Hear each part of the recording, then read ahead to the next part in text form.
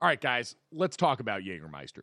They could have written a totally normal ad here, like a really classic ad. They could have talked about their history, the 56 botanicals. It could have been all salesy and cutesy, but they know you don't care. Jägermeister doesn't want to be like all those other ads you've seen and heard. They just wanted to say two things. Jägermeister is great, but everyone has been drinking it wrong. Damn, that's cold. Drinking it wrong? All right, if that's the case, how should we be drinking it? They are so glad you asked, and so am I, Dad. I'm here to help you. Ice cold is the answer, at 0 degrees Fahrenheit to be exact. Ice cold shots of Jägermeister. That's it. That's all they want to tell you. So, wherever you are, if you're hanging out with friends or at the bar, call the shots. Cheers with ice cold shots of Jägermeister. Damn, that's cold. And remember to check out Jägermeister at www.draftkingsxjagermeister.com. Remember, drink responsibly. Jägermeister liqueur, 35% alcohol by volume, imported by Mast Jägermeister US, White Plains, New York. Lots of things go better together. Hockey, food, golf, peanut butter and jelly, Gojo and Golic, Taylor Swift and Travis Kelce. What? But if you really want to take things to the next level, drink some Labatt Blue Lights with your friends and live life to the power of we. Always enjoy responsibly. Beer, Labatt USA, Buffalo, New York. Another day is here, and you're ready for it. What to wear? Check. Breakfast, lunch, and dinner? Check. Planning for what's next and how to save for it? That's where Bank of America can help. For your financial to-dos, Bank of America has experts ready to help get you closer to your goals. Get started at one of our local financial centers or 24/7 in our mobile banking app. Find a location near you at bankofamerica.com/talktous. What would you like the power to do? Mobile banking requires downloading the app and is only available for select devices. Message and data rates may apply. Bank of America N.A., member FDIC. When you need mealtime inspiration, it's worth shopping Kroger, where you'll find over 30,000 mouth-watering choices that excite your inner foodie. And no matter what tasty choice you make, you'll enjoy our everyday low prices, plus extra ways to save, like digital coupons worth over $600 each week. You can also save up to $1 off per gallon at the pump with fuel points. More savings and more inspiring flavors make shopping Kroger worth it every time. Kroger, fresh for everyone. Fuel restrictions apply. Good morning.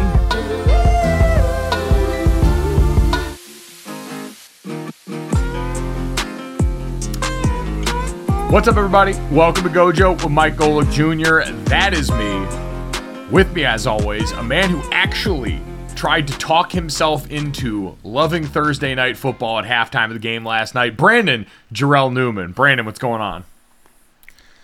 Failed effort, Mike. Failed effort. It was bad. This Thursday night football game was better than any NyQuil I've ever taken.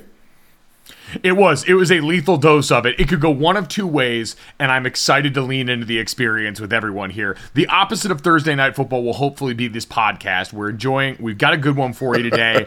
We are going to try and give you a palate cleanse after the poison we all ingested on Thursday night. Give you some games that we're actually looking forward to this weekend. We've got the big one in college football. It's finally here. It may look different than we imagined, but I promise there is still joy to be had in the process. We've also got a new segment that we're debuting. You always get six thick picks around here at the end of the week, 3 college, 3 pro, that we throw into the vault.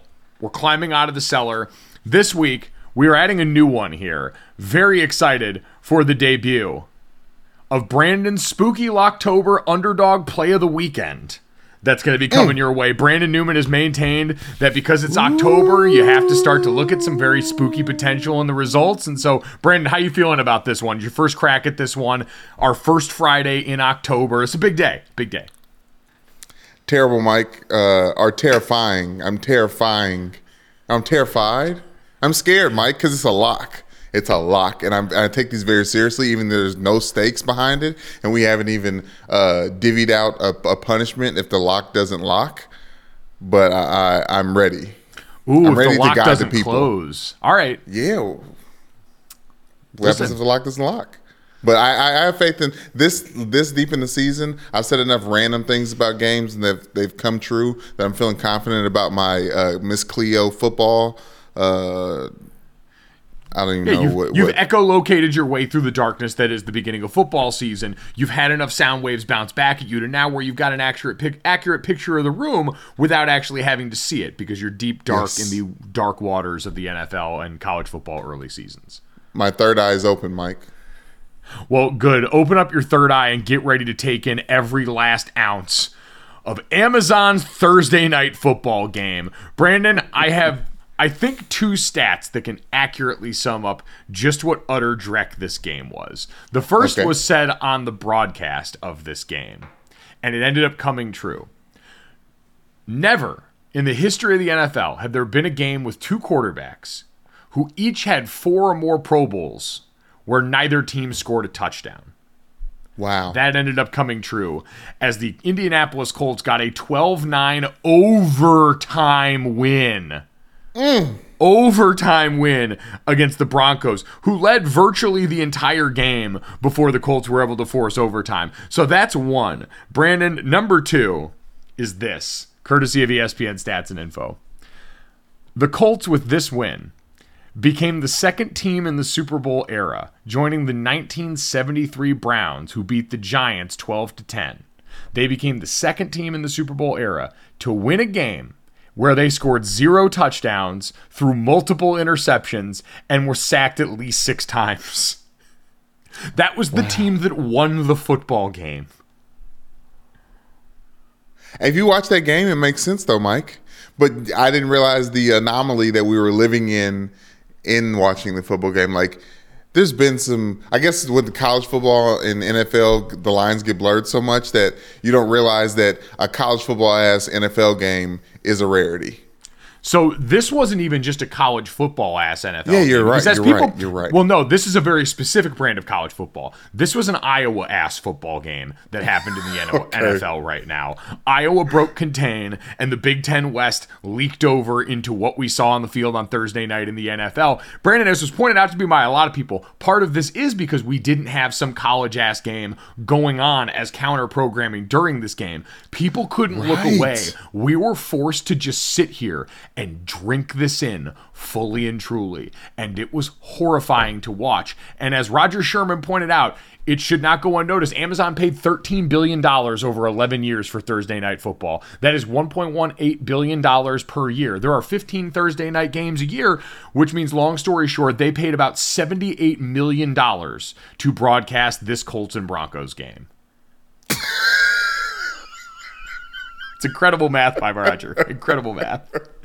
It's great. It's great. And also, like most things with millionaires, Bezos as you call him, overpaid. Bezos overpaid for this product. Marcus Spears said, "Shit, Amazon, should we at least get free shipping for this? A free day of Prime, something." Brandon, I say all those stats to underscore what we all felt, which is it felt like in real time. And I texted this to you and multiple people. It felt like we were watching the worst Thursday night football game I had ever seen. And there are a bunch of legitimate reasons, like legitimate football reasons, that we could bog your time down with that we talked about yesterday. Worth noting, if you listened to this podcast yesterday, I said the only plays in this game were the under, and if you made me pick, the Colts plus 3.5. So go ahead and take that one to the bank. But, Brandon, going into this game, the Colts had to rearrange almost their entire offensive line. They had the player who had been their starting left tackle going over to their right tackle. They had a rookie in Bernard Raymond, a 3rd or 4th round pick out of Central Michigan, who had been playing tight end 3 years ago after starting off, I believe, in Austria, where he was from, starting at left tackle in this game. Ryan Kelly, your starting center, went down in the middle of this game, so Daniel Pinter ended up going in. You had changed so many people's positions, and this is always the weird part about offensive line, is instead of just putting one backup in a spot, where you also moved, I should say, starting right tackle Braden Smith down to right guard, you made everyone a little worse at their job. Instead of making one guy's life a little bit tougher, when you rearrange the offensive line with backups like that, even if it's stuff you've repped, you're still then changing the vantage point for every single non-Quentin Nelson or Ryan Kelly person on that offensive line. And then Ryan Kelly gets hurt and goes out. So no wonder they gave up 6 sacks in this game. No wonder they couldn't block this Broncos defensive front, who was still down Randy Gregory in this game. Yeah, you're 100% right. And I'm glad you illuminated the offensive line movement, because each inch of that line of protection getting worse means Matt Ryan's old ass has to defend a little differently. And one of my stay awake notes, Mike, was it looks like it hurts to be Matt Ryan. And this wasn't even before the sack fury came. It was him completing passes, and he got touched up quite a bit in this game. He got right.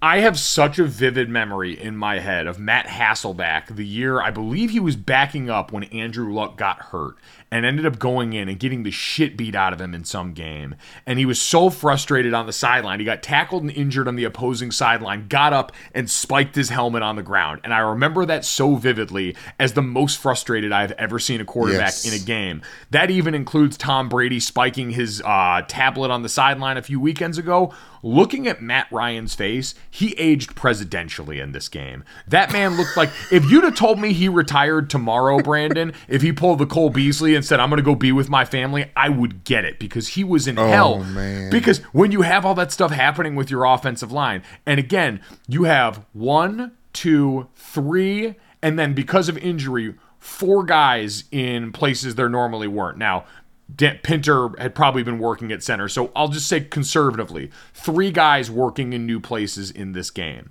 The communication becomes stressed. Everyone's vantage point is different. You're working with different guys next to you than you normally would for the vast majority of your reps. All of that makes everyone a little worse at their job. Even the best players like Quentin Nelson, who caught a couple strays in this game. Because when you don't have a guy next to you that you know and trust in the same ways, it becomes really hard. What helps with that? A mobile quarterback who can get their way out of dodge. And you know what Matt Ryan looks like? He looks like how I feel running in my dreams. When you're trying to run away from some threat in your dream and you can never quite run fast enough. Every time Matt Ryan took off, that is what it looked like for him, and I felt so very bad for him. Yeah, Mike, and also it feels like, I don't know if you've seen this, but like when Baker Mayfield falls, he's so small, it looks like he was like near the ground anyway, or like Kyler Murray. When Matt Ryan falls, it looks like a literal tree is being chopped down, and you can feel the inertia from the top half of his body hit the ground. Like, does that make sense? Like, yes, you've got a far way to travel. You've got time to run and try and get clear of the tree as it's falling. There's a whole ass timber getting yelled out loud in the course of this. And Brandon, I should say this again. We're talking about the team that won. We're talking about the Colts who won this game. And they were down Jonathan Taylor in the backfield. We knew that. Shaquille Leonard on the defensive side wasn't in this game. It didn't matter. Both these teams were allergic to the end zone. 0 for inside the red zone. These two teams combined to go 0 for 6 in the red zone last night, Brandon. The Broncos on the other side were an absolute penalty-riddled mess. Garrett Bowles, their starting left tackle, ended up, I believe, being carted off late in this game. They were down starting running back Javonte Williams, no Randy Gregory on defense. It was butt ugly, Brandon. It truly was. And watching them, like, one, sticking with offensive line play for a second because it's just top of mind, I am hearkening back to a text message I got from L. Duncan, ESPN SportsCenter anchor and noted Denver Broncos fan, who during the offseason when Nathaniel Hackett came over and they decided that they weren't going to retain offensive line coach and Hall of Fame offensive lineman Mike Munchak, who had basically rebuilt Garrett Bowles from the ground up and helped this group become pretty competent in the last couple of years, in addition to kind of being lax on holding penalties, I think, in the last couple of seasons. Decided not to retain him, wanted to go with someone with more experience running his system. And Elle texts me, because she knows there's not a lot of people that would even pay attention to that, and go, am I crazy for thinking that this isn't the best move? And I 100% agreed, because in the NFL, there are very few offensive line coaches that are actual, true, proven difference makers. And Munch is one of those dudes. The work he did with the Steelers when he was there, the work he did with the Broncos over here, all pretty noteworthy. I don't even know who their own line coach is now, but again, it's just one of those things you look at, you see all the regression happening right now, and you stand to wonder, all right, there are certain spots where that kind of stuff matters. So that was one thing that certainly stuck out, Brandon. The other one is we might owe Pete Carroll an apology. Ooh, Mike, because I'm glad you brought it up, because you're talking about Matt Ryan throw multiple interceptions. So did Russell Wilson in this game. And also, you talked about Matt Ryan randomly retiring, wanting to be with his family. if it wasn't for all that Walmart money, I'd expect Russell Wilson to make a similar announcement, Mike, because the biggest play we saw out of the Denver Broncos was a 51-yard bomb. And because of, I don't know whose ignorance and arrogance, 2 receivers had to bring it down for the Denver Broncos. It was Cortland Sutton. It took 4 whole hands to reel in the longest pass play of that game. Like, it felt like that's the type of Twilight Zone we were living in. I haven't even seen that before. 2 guys fighting for the same ball, wrestling it down, same team, first down, let's go. And things had gone so poorly, instead of getting up and talking through who was wrong, it seemed like they both got up more like, hell yeah, let's ride. Yes. like two offensive players defending a interception when the wide receiver has to turn to DB real quick and knock a ball out. Like, it felt like that level of like, oh, okay, we survived. Let's keep going. It was incredible, Brandon. But you're right about Russ. He came into this game with some designation of a right shoulder injury, and I think that really shined through. He's got to be hurt. He went and got checked out in the tent. I think that might have been concern about a concussion. And Lord knows in this game where Nyheim Hines, backup running back for the Colts, had a very scary looking, what I believe was called a concussion, pulled off at the beginning, immediately took me back. We had a teammate, a former linebacker that we played with named Anthony McDonald, who got blitzed on a kickoff cover. And we saw end zone copy where he got up and just was ambling just like Hines was towards the wrong sideline. As soon as I saw it, it's immediately what I snapped back into, of watching someone get up and have no clue where they are and their body's just trying to move. It was really weird. It was uncomfortable, like the Luke Kuechly concussion, where it didn't look like a bad hit and it didn't even look like a hit to the head, and all of a sudden dude was just down. So we had no shortage of that stuff in the game. Absolutely. It was uncomfortable for me because what we just saw from Thursday Night Football last Thursday with Tua and the concussion that he withstood, it was tough to start the game off that way, Mike. It was, and so that was ever present. That was in the first quarter of this game, but Russ did go off in the tent briefly, but didn't end up missing any time, but just looked so off the entire night. And I know he was getting touched up a lot, just like Matt Ryan, who was throwing a bunch of ducks because he seemed like he was bracing for impact on every play, as was Russ. But there were just so many errant bad throws. Like, Russell Wilson played bad football tonight in a way that made Pete Carroll and the Seahawks look like geniuses, and made this Denver Broncos team that just gave him $250 million all of a sudden look like they might not fully understand what they just bought. That's so true, Mike. But also, they were moving the ball. Like, with all that being said, the Denver Broncos were actually moving the ball a little bit. Like, we had field goals that didn't show up on the scoreboard. Like, that's how boring this game was. It was a nightmare. It was a nightmare and a slot fest every which way around it. So I think there's real questions about Frank Reich and how much longer his tenure with the Colts is going to last. It seems like with them, Chris Ballard, their front offense, that they squandered and I get that you can some way, shape, or form go back to the Andrew Luck retirement as a bit of a surprise, but man, it's been 4 years. At some point, you had time and a lot of cap space for a long time to figure out a plan, and you just kept punting it down the street because you thought you had certain things as a foundation of your program that are now broken. The defense is still balling up front. We saw that on full display, but the offensive line is broken right now, and that was the face of your team, was the offensive line and Jonathan Taylor, and it seemed like that thing cracked overnight. And now you've got a quarterback who is not even as mobile as Carson Wentz was to get you out of trouble, who's sitting back there getting shelled every game, and it doesn't look like any answers that are readily available. And so I just wonder how much longer Frank Reich's going to get, because they've been spinning their tires with the same formula. Everyone involved owes some of the blame, but we know how heads tend to roll when it comes to this. One thing that happened in the broadcast, and I really do want to move past this game eventually, but the concept that this was the Peyton Manning Bowl and both teams are still struggling to recover from him being a Super Bowl winning quarterback for that franchise. Like, that's a weird world to live in, especially since he's moved on and has this conglomerate and this other version of Monday Night Football kicking. Like, it seems unreal to think that both these franchises are still just suffering to bounce back from Peyton Manning. Yeah, I will say the Colts the Colts had something going with Andrew Luck. I mean, you had a quarterback who every year he was the starter for that team, they went deeper into the playoffs, was marred by injury. That was so much the story of his tenure. We were all shocked by that retirement. But since then, yeah, it's been tough. And for Seattle, we thought they finally had their answer. And Denver, sorry. I myself thought Seattle was making a mistake. I said over and over, if you had to choose one, you choose Russell Wilson over Pete Carroll. And I don't know if it's injury. I don't know if it's just a guy who for so long got away from the things that had made him successful, that let Russ cook thing, where there were legitimate seasons where Russ as a passer from the pocket was legitimately incredible. We know it wasn't the bulk of what they did in Seattle. We know so much of that back-to-back Super Bowl trips were defined by the Legion of Boom in that defense, who I still think got an overwhelming amount of credit.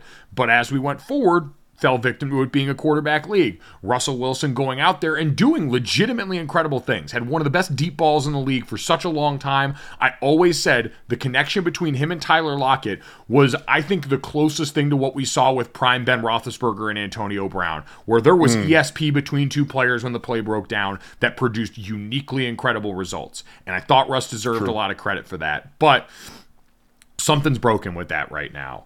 And it could be a combination of a lot of things. Football's usually a lot more complicated than that. But when you're the guy making $250 million, everyone's going to be looking at you, wondering, all right, what's the deal here? Because you were supposed to be the difference. He was brought over here to elevate this team, and they look completely inept offensively. Coach doesn't help that. Like, if you're looking for the Matthew Stafford comp from last year, Matthew Stafford went into a much better situation coaching-wise, went into a roster that had already been to a Super Bowl in one form with a lot of the key pieces involved, going back to that game against the Patriots. So there are obvious differences. But with that defense and what we thought was the quality of the weapons around there, even with some loss to injury in the preseason, well below the standard. So that game was a slot fest. Brandon, there were a bunch of funny things about this game. I'm curious if what you thought might have been the funniest, because I have a couple of things I wrote down here that were laugh out loud funny during this game. First off, you had the Denver home crowd leaving while the game was tied in overtime, flooding towards the exit en masse, not giving a shit who wins this game. You had, as we said, Amazon paying $78 million to broadcast this game. You had Richard Sherman, who is part of the Thursday Night Football broadcast, in the postgame, absolutely having a violent flashback to their Super Bowl loss against the Patriots, because this game ended in overtime with Russell Wilson and the Denver Broncos 4th and 1 inside the 10-yard line, going for it with a chance to win, and once again electing to throw it. And Russ throwing a pass that ends up getting knocked down and the game is over instead of running it. And Richard Sherman was absolutely beside himself in the postgame, screaming, "I wish we had Marshawn up here. Just run the damn ball. Learn from your mistakes." 1 yard. That is a man who is lighting up the Legion of Boom. What I would give, Brandon, for access to the Legion of Boom group chat tonight, they are cooking that man. I mean, rightfully so, Mike, but I do, as much as I want to make fun of Richard Sherman or poke fun because he gives us these sound bites that, sound like cell phone alerts, he's right. You got to run the damn ball. And that's the one thing the Broncos had actually been doing pretty well on that drive and some subsequent drives, was being able to move it on the ground. It's just such poetry when it ends like that. So you had Yes. Sherm doing that. I do want to give some love. God bless Jake Olson. I don't know if you guys remember Jake Olson, former long snapper, former extra point long snapper for the USC Trojans. He was came to Pete Carroll on that team as part of the Make-A-Wish program when he was a kid, because he was dealing with a rare disease that ended up costing him his eyesight, and he was blind, fully blind, when he was the long snapper at USC. Jake is one of the most incredible dudes ever. I've gotten a chance to meet him a bunch. I know the Notre Dame USC thing obviously is a rivalry. Love that dude. Jake is one of the nicest, coolest, most inspiring people to ever be around, but he's got one of the best senses of humor on earth. And he tweeted during this game, "If a genie granted me one game to watch with my eyesight back, but it had to be this game, should I accept it?" And he put it up on a poll. It was remarkable. So I'm certainly giving honorable credit to Jake Olson because he deserves it for that one. But Brandon, to me, by far the best part and the funniest part about this game was Al Michaels. Al Michaels was flat out fucking disgusted with this game. That man was so over it. At every turn of this game, every penalty, every inexplicable decision, back-to-back timeouts and overtime at the end of this game, he was disgusted with everything more than the last. I've never heard someone whose job it was to be there want to be there less than Al Michaels. And as was pointed out to me by my old producer at ESPN, Devin Kane, that man called the fucking Miracle on Ice and had to go out here and pretend to be interested in this. So there's no wonder why he couldn't fake the funk. Hey, you talk about people being professional. I was thinking about that listening to him on this call, and him and Kurt Herbstreit. They're talking about Russell Wilson and Hackett trying to get comfortable together. I think those two are still trying to get comfortable together as well. But these games don't help. No. And what is their reward? Washington and Chicago next week on Thursday night, which I tweeted at Brandon, and I will maintain, just because this game that we saw on Thursday night is a poster for why the league has skewed rules in favor of offense. Because as good as the defensive play in that game was, it was awful to watch because it was so inept on offense, and offense is the exciting part that puts butts in seats. I at least think that Justin Fields, being as dynamic an athlete as he is, even if he's not going to be well protected, gives them an opportunity. And that Carson Wentz, even if I don't think he's top end that good and is probably in one of his last years as a starter in this league, at least at times this season we've seen put together some wild down the field stuff in the passing game that through first 2 weeks had him near the top of the passing charts in the NFL. I'll take the chaotic potential of that over what looked like a surefire dud in this last Thursday night. I'll say that out loud right now. You can clip it. I'm sure, and I'm ready to be wrong about that coming up this next week. But it was incredible. So I think the dangers. Yeah. Well, I just think the dangers of showing football games like this, Mike, is that guys like me who, maybe in the back of our mind think maybe we still got a little bit left in the tank. You see bad football on the NFL level, you're like, well, maybe I could. You're like, no, you can't. Nope. You can't. But when you see football like that, you think you can. No, see, I promise, I don't. I have people do that nice thing on Twitter all the time when no line's playing really bad and they text me. They're like, "Oh man, are you free right now? Such and such team could use you." I'm like, dog, when I was in shape and trying, all of these teams cut me or didn't sign me. You think now that I am 255 soaking wet and have to foam roll just to walk every day, I'd be able to go out and play pro football with these guys? Hell no. The freaking scout team would work my ass over. So no, please and thank you on that one. Yeah. God bless everyone who stuck around through overtime of that game. The Sickos Committee, done proud on the NFL level. Truly a joy. Hey, Dad, what do you do when you're out with friends? The waiter comes up and tries to take everybody's order, but the whole table freezes up, and everyone's looking at each other trying to find some help. That's a great question. So what should I do? You should have some confidence, Dad, or as our friends at Jägermeister call it, shotfidence. If everyone's having trouble ordering, here's what you do. You take charge, you grab the bull by the horns, you find that dog in you, and you make an executive decision. And just order for the table a round of ice-cold Jägermeister shots. Damn, that's cold. Because apparently, we've all been drinking Jägermeister wrong. Did not know that. How should we be drinking it? Glad you asked, Dad. We should be drinking it ice-cold at 0 degrees Fahrenheit. Well, that brings up other things that I love ice cold as well. And I'll tell you right out of the gate, that's going to be a candy bar pulled out of the freezer. That's my way of eating candy. Oh, I love it. On the golf course out there, you get to the turn in the middle of the round there, and you get to that little clubhouse there, and they've always got the candy bar options, and I always see they've usually got a little box of them in the freezer, and it always makes it better on a hot day out on the golf course, taking a bite of that cold, cold chocolate and getting ready to go for the rest of my round. It's the same way with Jägermeister. So wherever you are, if you're hanging out with friends at the bar, call the shots. Cheers with ice-cold shots of Jägermeister. Damn, that's cold. And remember to check out Jägermeister at www.draftkingsxjagermeister.com. Remember, drink responsibly. Jägermeister liqueur, 35% alcohol by volume, imported by Mast Jägermeister US, White Plains, New York. We are going to get to some games that'll be a nice palate cleanser for the weekend that we're actually excited about watching in just a second, Brandon. But you know what can help you dull the never-ending glare of that horrific football game? our friends at Knockaround Sunglasses. They've got polarized sunglasses that cost just about $30 a pair that are going to save you from the hell of having to watch that game. You could have thrown knockarounds on during that game and just listened to Al Michaels' disgust and not having to worry about seeing the screen in the comfort of your own home. You can get 15 different frames, a ton of different colors. You can customize them for game day if you're still proudly wearing Colts and Broncos colors in public right now. You can do that. Customize the arms, the lenses, the logo, all that stuff. Over 1 billion possible combinations exist in the Knockaround custom shop. That's 1 billion with a B, which a quarter of that is about what they're paying Russell Wilson in Denver right now. They are lightweight. They have great clarity, rubber nose, so you don't slip, slide, or bounce as you are being absolutely overrun by defenders in the pocket. Knockaround sunglasses are high-quality polarized sunglasses at a truly affordable price. Go ahead and check out their huge range of shades at knockaround.com and use promo code GOJO to get yourself 20% off at checkout.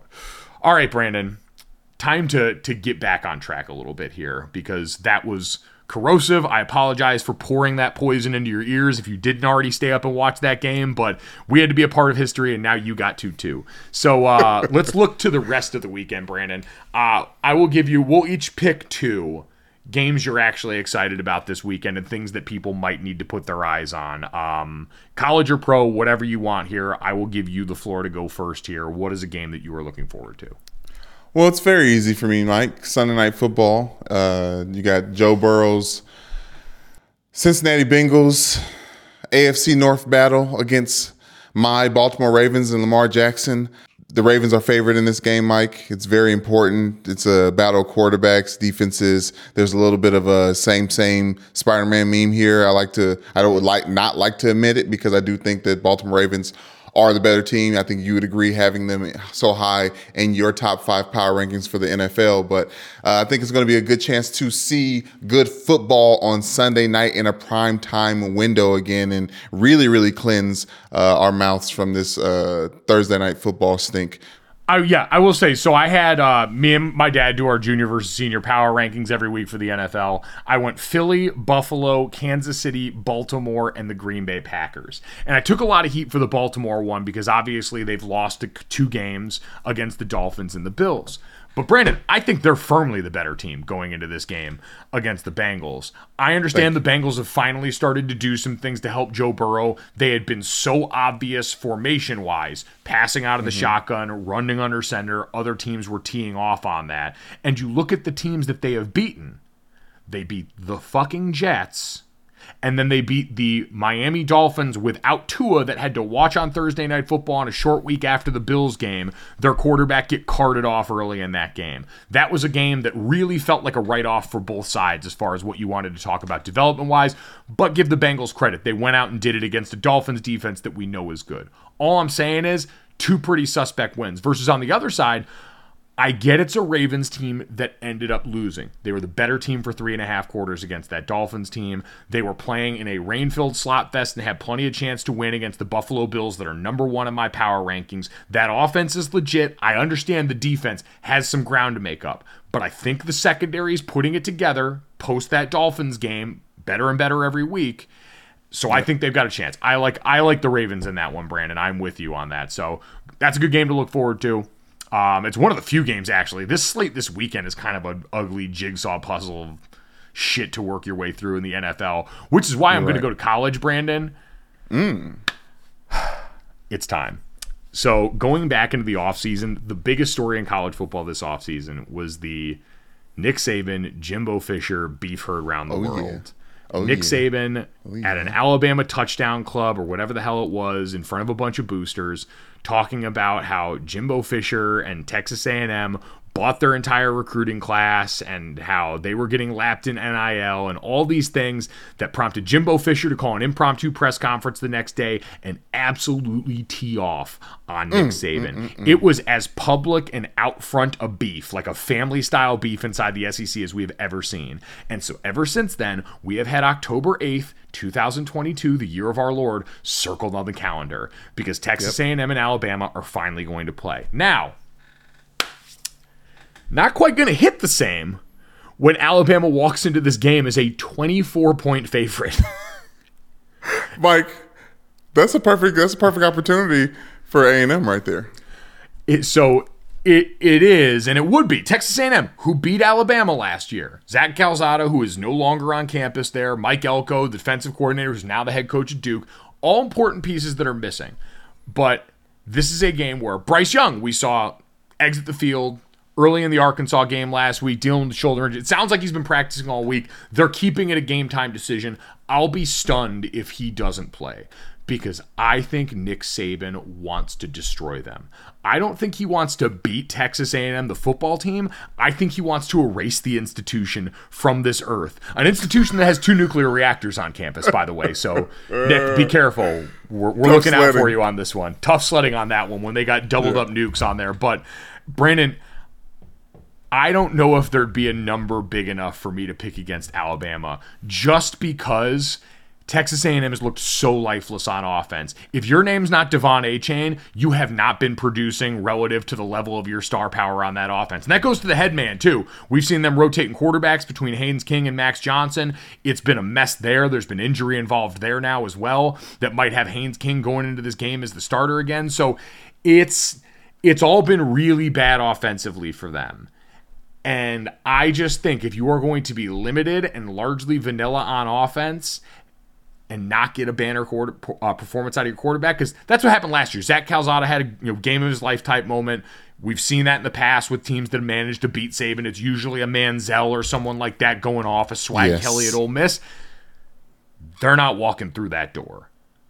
I'm not going to bet this game, but if I was going to, I'd probably take Alabama on the points, because I think this is so deeply personal in a way that very few things are for Nick Saban. It reminds me, Brandon, of at the end of Avengers Endgame when Thanos is talking to Captain America and Thor and Iron Man, and he's saying, in all my years of conquest, it's never been personal. But yes, I am going to enjoy this, erasing you and your puny little planet. That's how Nick Saban feels going into this game, and that's a dangerous, dangerous thing. The narrative play, Mike. The narrative play. Yes, I hear you. I see you. I just really, I love an underdog. And that's a lot of points. And it's a college football game, and it's October. It is. And listen, it's not an Alabama offense that has been a juggernaut by any means. It's an Alabama defense that did give up a bunch of points to Arkansas in the game Arkansas in the game this last week. So I understand that. I'm just saying, this seems like one of those that Nick Saban has been like quietly sitting in his room at the end of the night just preparing for this. The way that a lot of teams like Notre Dame, when you've got a service academy on the schedule, will start preparing for them in the summer. You'll start working on stuff for that because it's such an anomaly during the summer. I feel like Nick Saban's been in a dark room watching film and drinking coffee, lifting weights, getting ready for this game. So thoughts and prayers to Texas A&M. Please do not activate any of the nuclear reactors on your campus here. This is just a football game. Let's not escalate this like that Utah student wanted to do. Brandon, what do you got for the second game you're looking forward to? I'm embarrassed to say so, Mike, because it feels chalky in a very NFC way.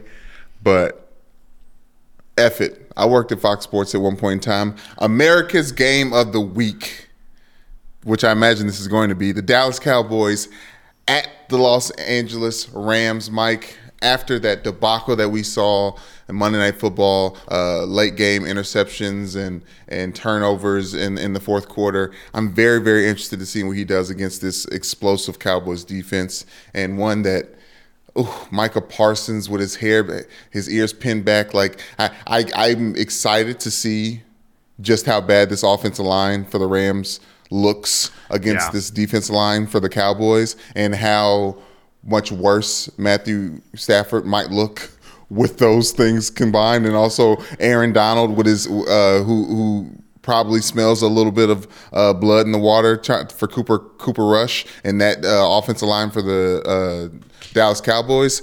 I don't know. It just feels like there's so many, the weak spots and the strong spots on this team go back and forth, and I'm still trying to solidify my final push that Cooper Rush will be undefeated in all the games that he starts. And I think he has a good opportunity to. Right now, the Rams are favorite, 5.5 points. That's not really important. I do think that's one of the upsets that could happen, because I think there's going to be a couple of them this weekend. But yes, that's the game I'm excited to watch, the last 4:45 window game this Sunday.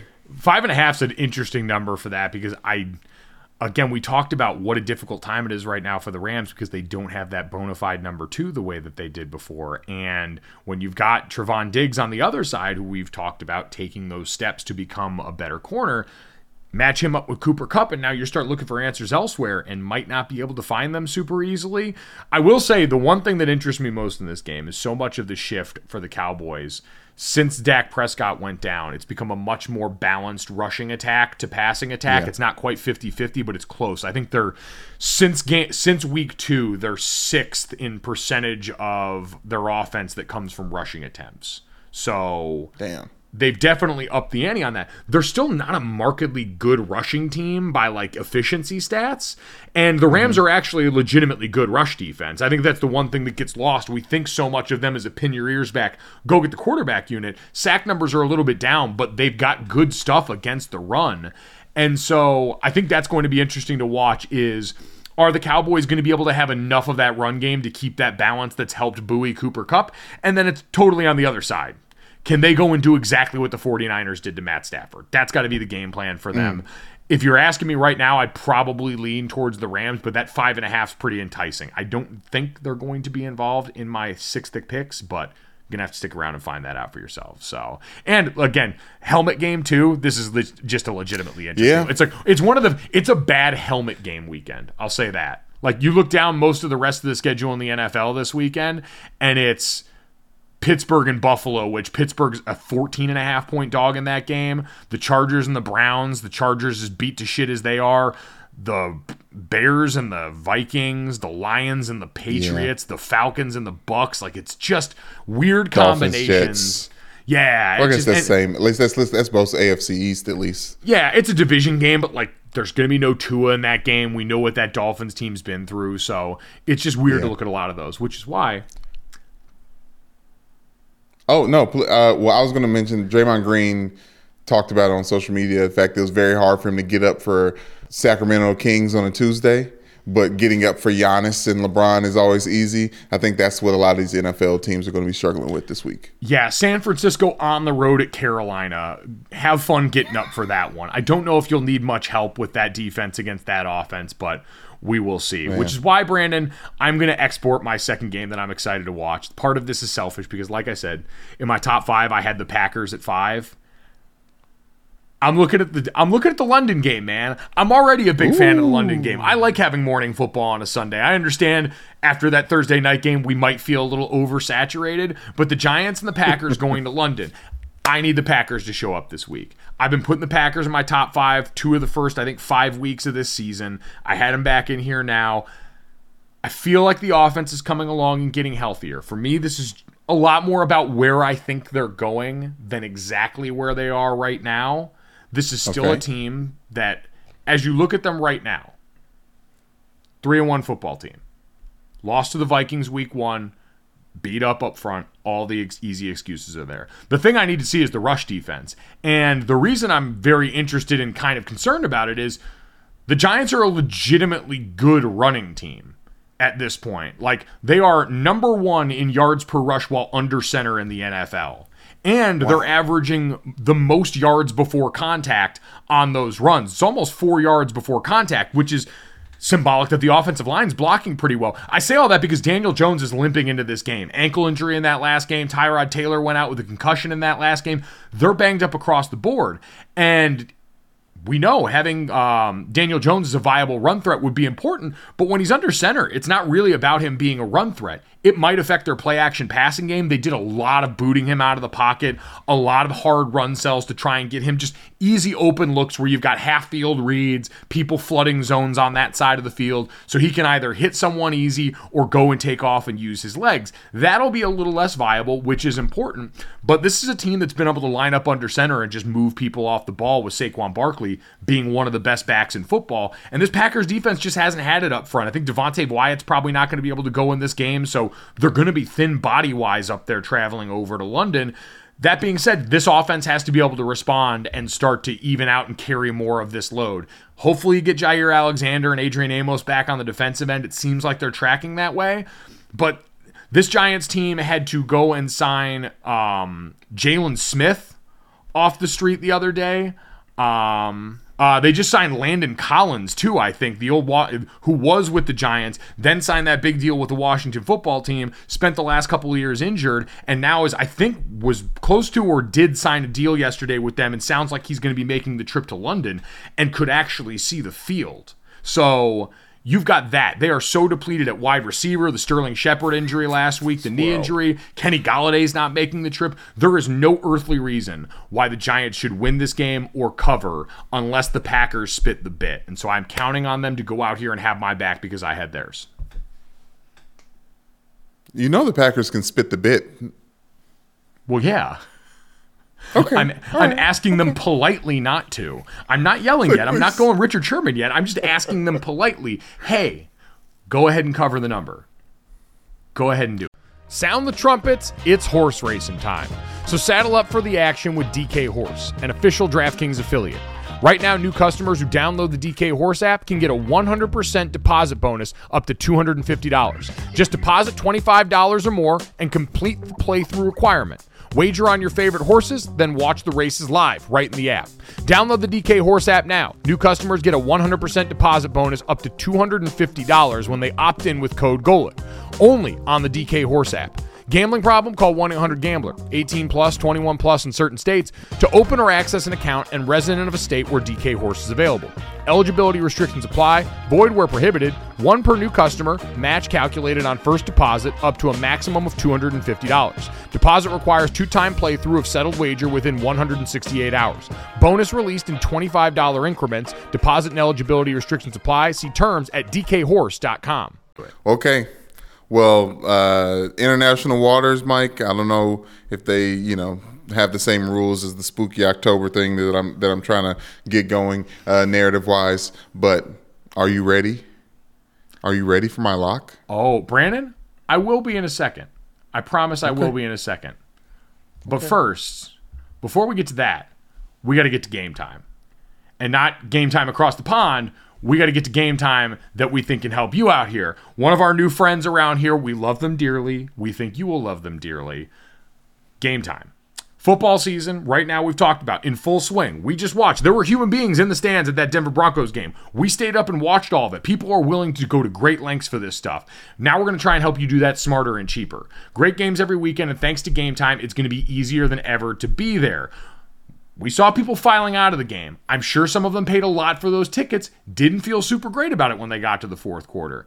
With that being said, with Game Time, super easy. I am looking at the app right now on my phone, Brandon, and I've got tickets available for the Cowboys-Rams game this weekend. I'm already seeing NLDS tickets available for the Dodgers at Dodger Stadium, under $100 at this point. They are cheap tickets. It's easy to get them last minute, and the app is super easy to use, super user-friendly here. It's the fastest-growing ticket app that guarantees the lowest price on tickets to all your favorite sports, concerts, shows. Harry Styles is coming out to Los Angeles soon. If you don't think I'm going to be going and trying to get loose on Game Time with that, you're crazy. You can see the view from your seats in the app. Checkout takes less than 30 seconds. So go ahead, download the Game Time app, create an account, and then redeem code GOJO for $20 off your first purchase. Again, that's GOJO for $20 off your first purchase. Terms apply, so download Game Time. Last minute tickets, lowest price guaranteed.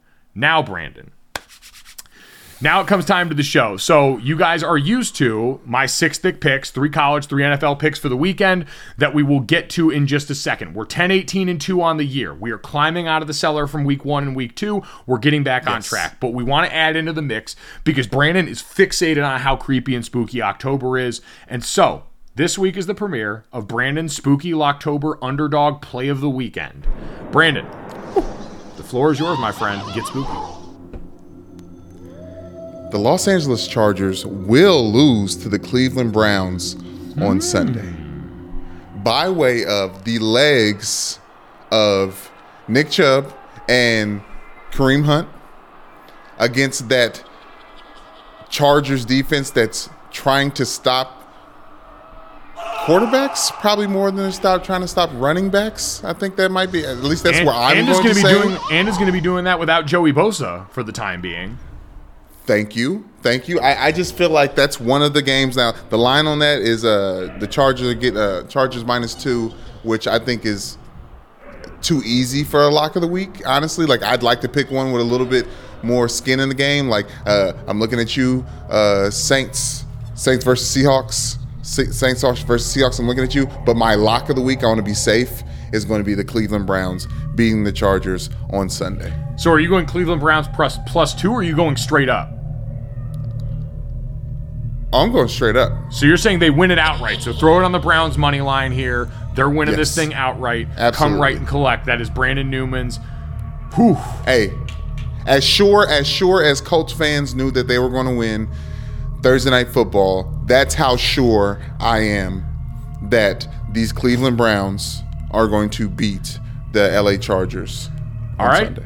Cleveland Browns money line, Brandon Spooky Locktober underdog play of the weekend, presented by possibly you. Sponsors, get on this one.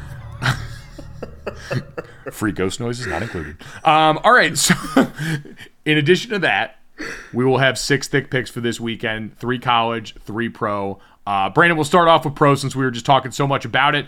Yes. We mentioned the Packers in London against the Giants. I'm taking Packers -7 against the Giants. Part of this is just me wanting to be right and wanting to believe that this team's going to figure it out. If not, we're allowed. I get that it's the London game. We're allowed to start asking some questions, especially about that Packers defense that's wildly underperformed so far. Second one up, Jacksonville -7 against Houston.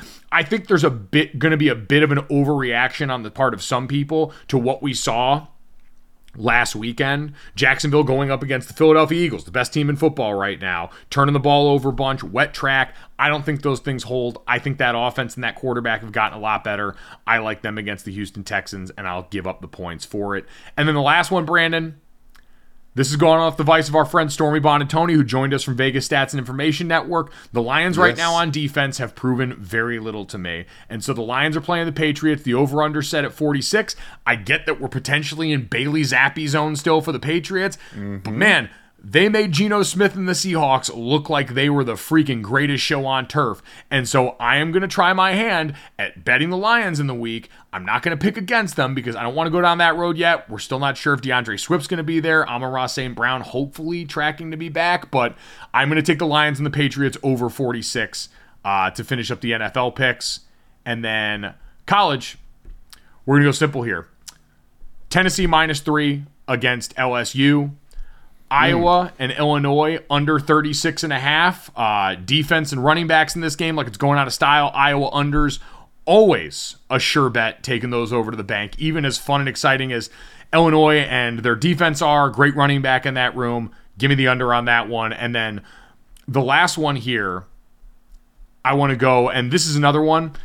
Arizona's a team that is rudderless right now. I feel for those kids, what they're going through. Herm Edwards fired midseason. It's been a rough go for them. We saw a couple of teams, Georgia Tech, led by Brent Key, and then Nebraska both get wins with their interim coaches this last weekend. I don't think that day's coming. They're playing, Arizona State's playing Washington this week. Arizona, really, really bad pass defense going up against what had been until last week the number 1 passing offense in the country. I'll take Washington, favored by 14 points in this game, and I'll say they cover that number. So that's the 6 thick picks for the weekend. Go ahead and lock those in. We're going to try and climb this out. We're going to put out, I'm sure we'll have some sort of profit boost for tomorrow or a same-game parlay, something like that the fine folks at the DraftKings Sportsbook have been kind enough to give out through us each weekend here. I'm sure we'll have something fun for you tomorrow. So at Mike Golick Jr. on Twitter, we'll have that coming your way. Mike, I just checked my Miss Cleo app. Those are our winners. Wow. All right. There we go. Mr. Cleo has spoken. We're gonna have to get you like a crystal ball at some point. It just feels right. Yeah. Some kind of a cultural appropriate turban. Exactly. If it exists. Flirt with the line. Walking right up to it. Hopefully not going over here. We'll wait and see how that looks. But in the meantime, Brandon, it is Friday. We want to get the people out of here on a positive note. Some things to celebrate going into the weekend. So, Brandon, do you know what time it is? I do, Miguel. I do. And Why do I always feel like I'm in the twilight zone? And it always feels like this, that, and the day, and I have no privacy. It always feels like this, that, and the day. Tell me if it's the truth. In awe. I'm in awe, Brandon. You continue to challenge your vocal range in a way very few people have the guts to do. I hope people check this out. Download, subscribe, rate, review Gojo wherever you get your podcast. Leave us a 5-star rating and a review. Keep leaving Brandon spooky suggestions for songs to sing for this, that, and the third during the month of October at Gojo Show on Twitter. But make sure you go and check out the DraftKings YouTube channel and the Gojo with Mike Golick Jr. playlist so you can watch Brandon. The way you loaded up when you were getting ready to attack those high notes, you literally squatted down like you were going to jump and then threw up as much energy through your vocal cords as I've ever seen. It was incredible. Somebody literally getting ready for like the combine stuff. Like, gotta get their stuff. They're like, get your. It was a quarter squat. You gotta use your muscles. Oh, I almost legitimately just had a cramp in my back right now. So, when people that tweet me if I have a few snaps left in me, let this moment be a lesson. I almost yanked my back. Oh, Brandon. Like, honestly, if we were to go out there, I just want people to know. Like, everyone's like, you played college football. Yeah, okay, I understand. If we were to go out there, like, we would be trampled like Mufasa in the wildebeest scene. Yeah, and hopefully not eaten alive by our brother after that. Stay woke and remember what actually happened in that movie. Yes. Brandon, let's get to this. I just love lobbing LeBron James headline in your general direction. And LeBron James, during the Lakers preseason, they played a game in Las Vegas. LeBron James, after a game recently, basically spoke directly to NBA Commissioner Adam Silver and said, it's the best fan base in the world, referencing Las Vegas. I would love to bring a team here at some point. That would be amazing. He said it was their exhibition loss to the Suns. He said, I know Adam is in Abu Dhabi right now, I believe, but he probably sees every single transcript and interview that comes through from NBA players. So I want a team here, Adam. Thank you.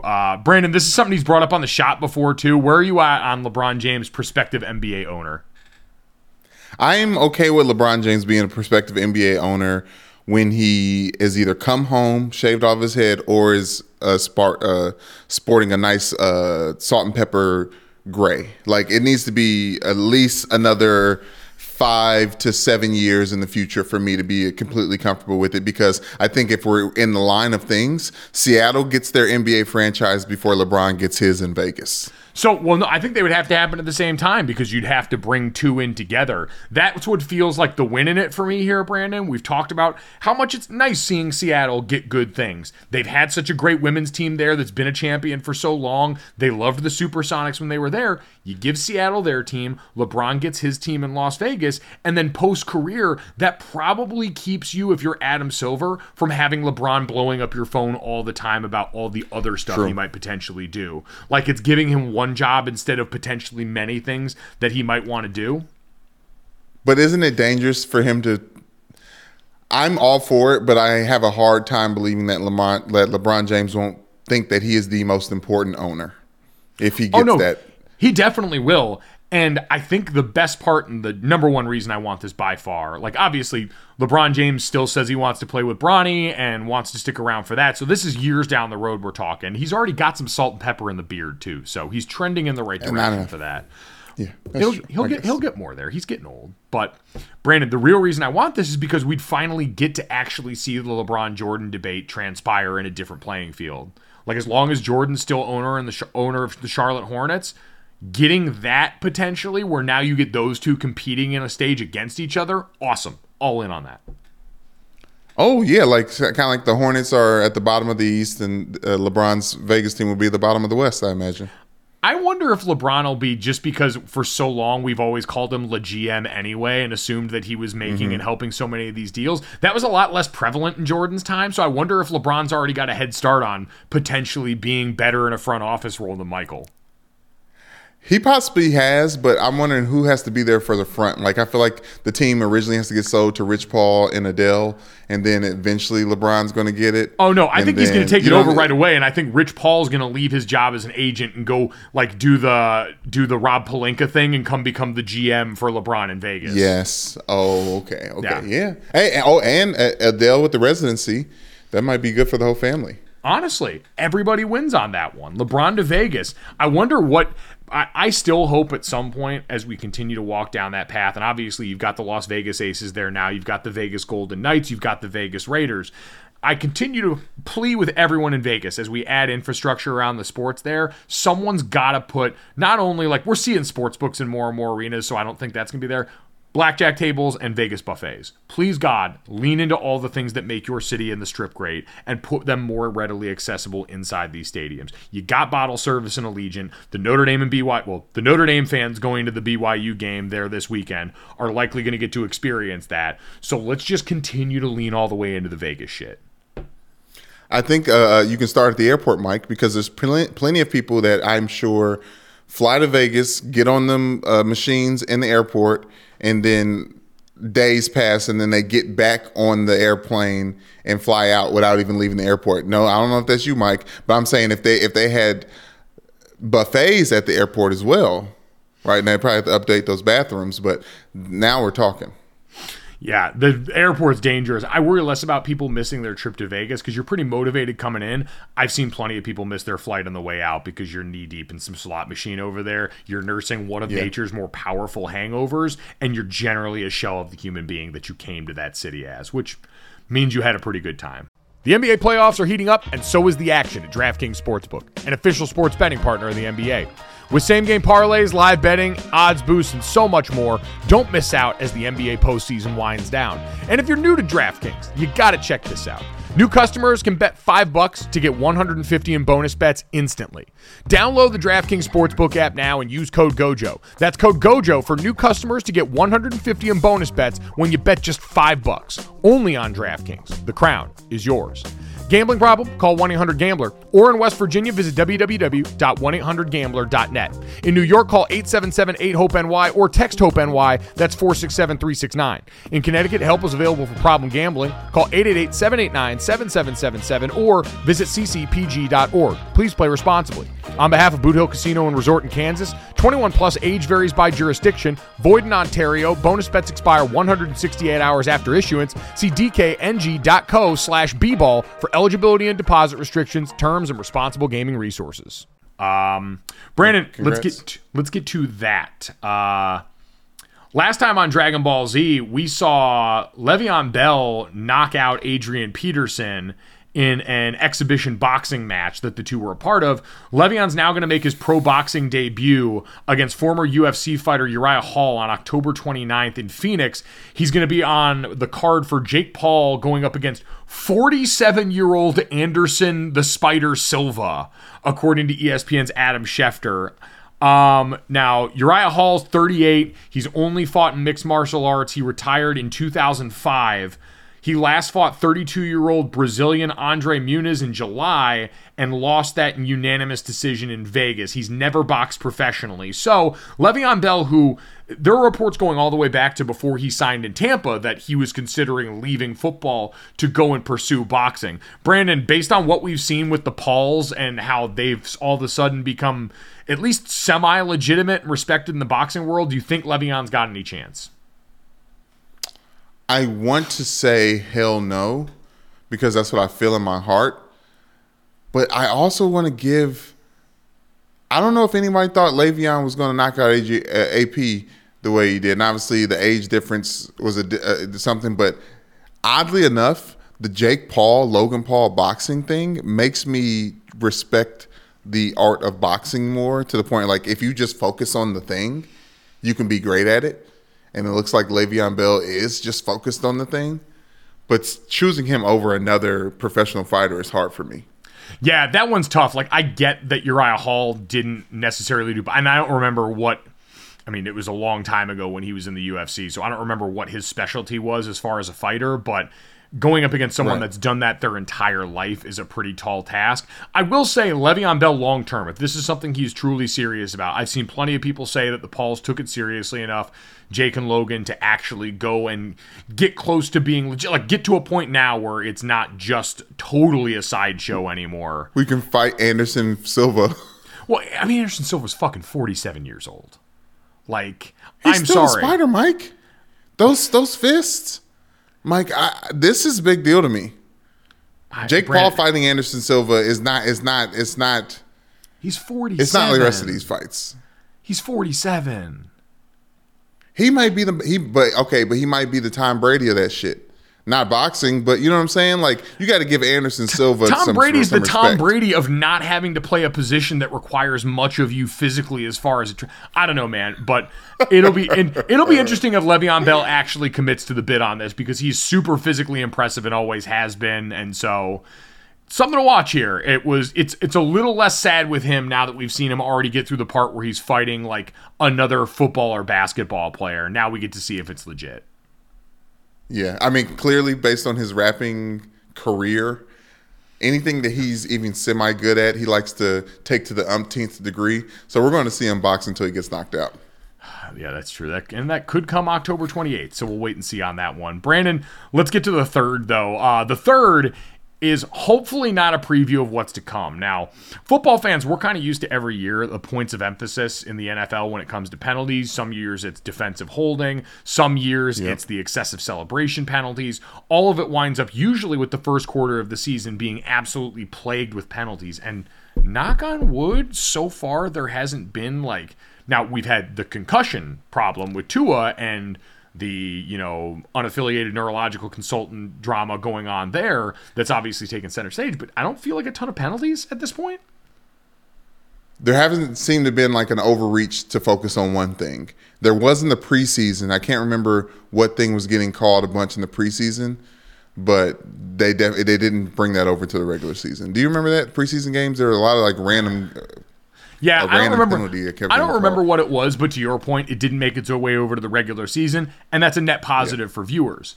For basketball, I'll be interested in this. So the Lakers were playing in that game against the Suns, and Thomas Bryant was called for a technical foul in the third quarter. Damian Jones, his teammate, threw down a dunk. Bryant came off the bench and was celebrating, kind of flexed in the corner. He was technically on the court and was really there for maybe 3 or 4 seconds. It wasn't an egregiously long amount of time. We've all seen bench mobs getting loose.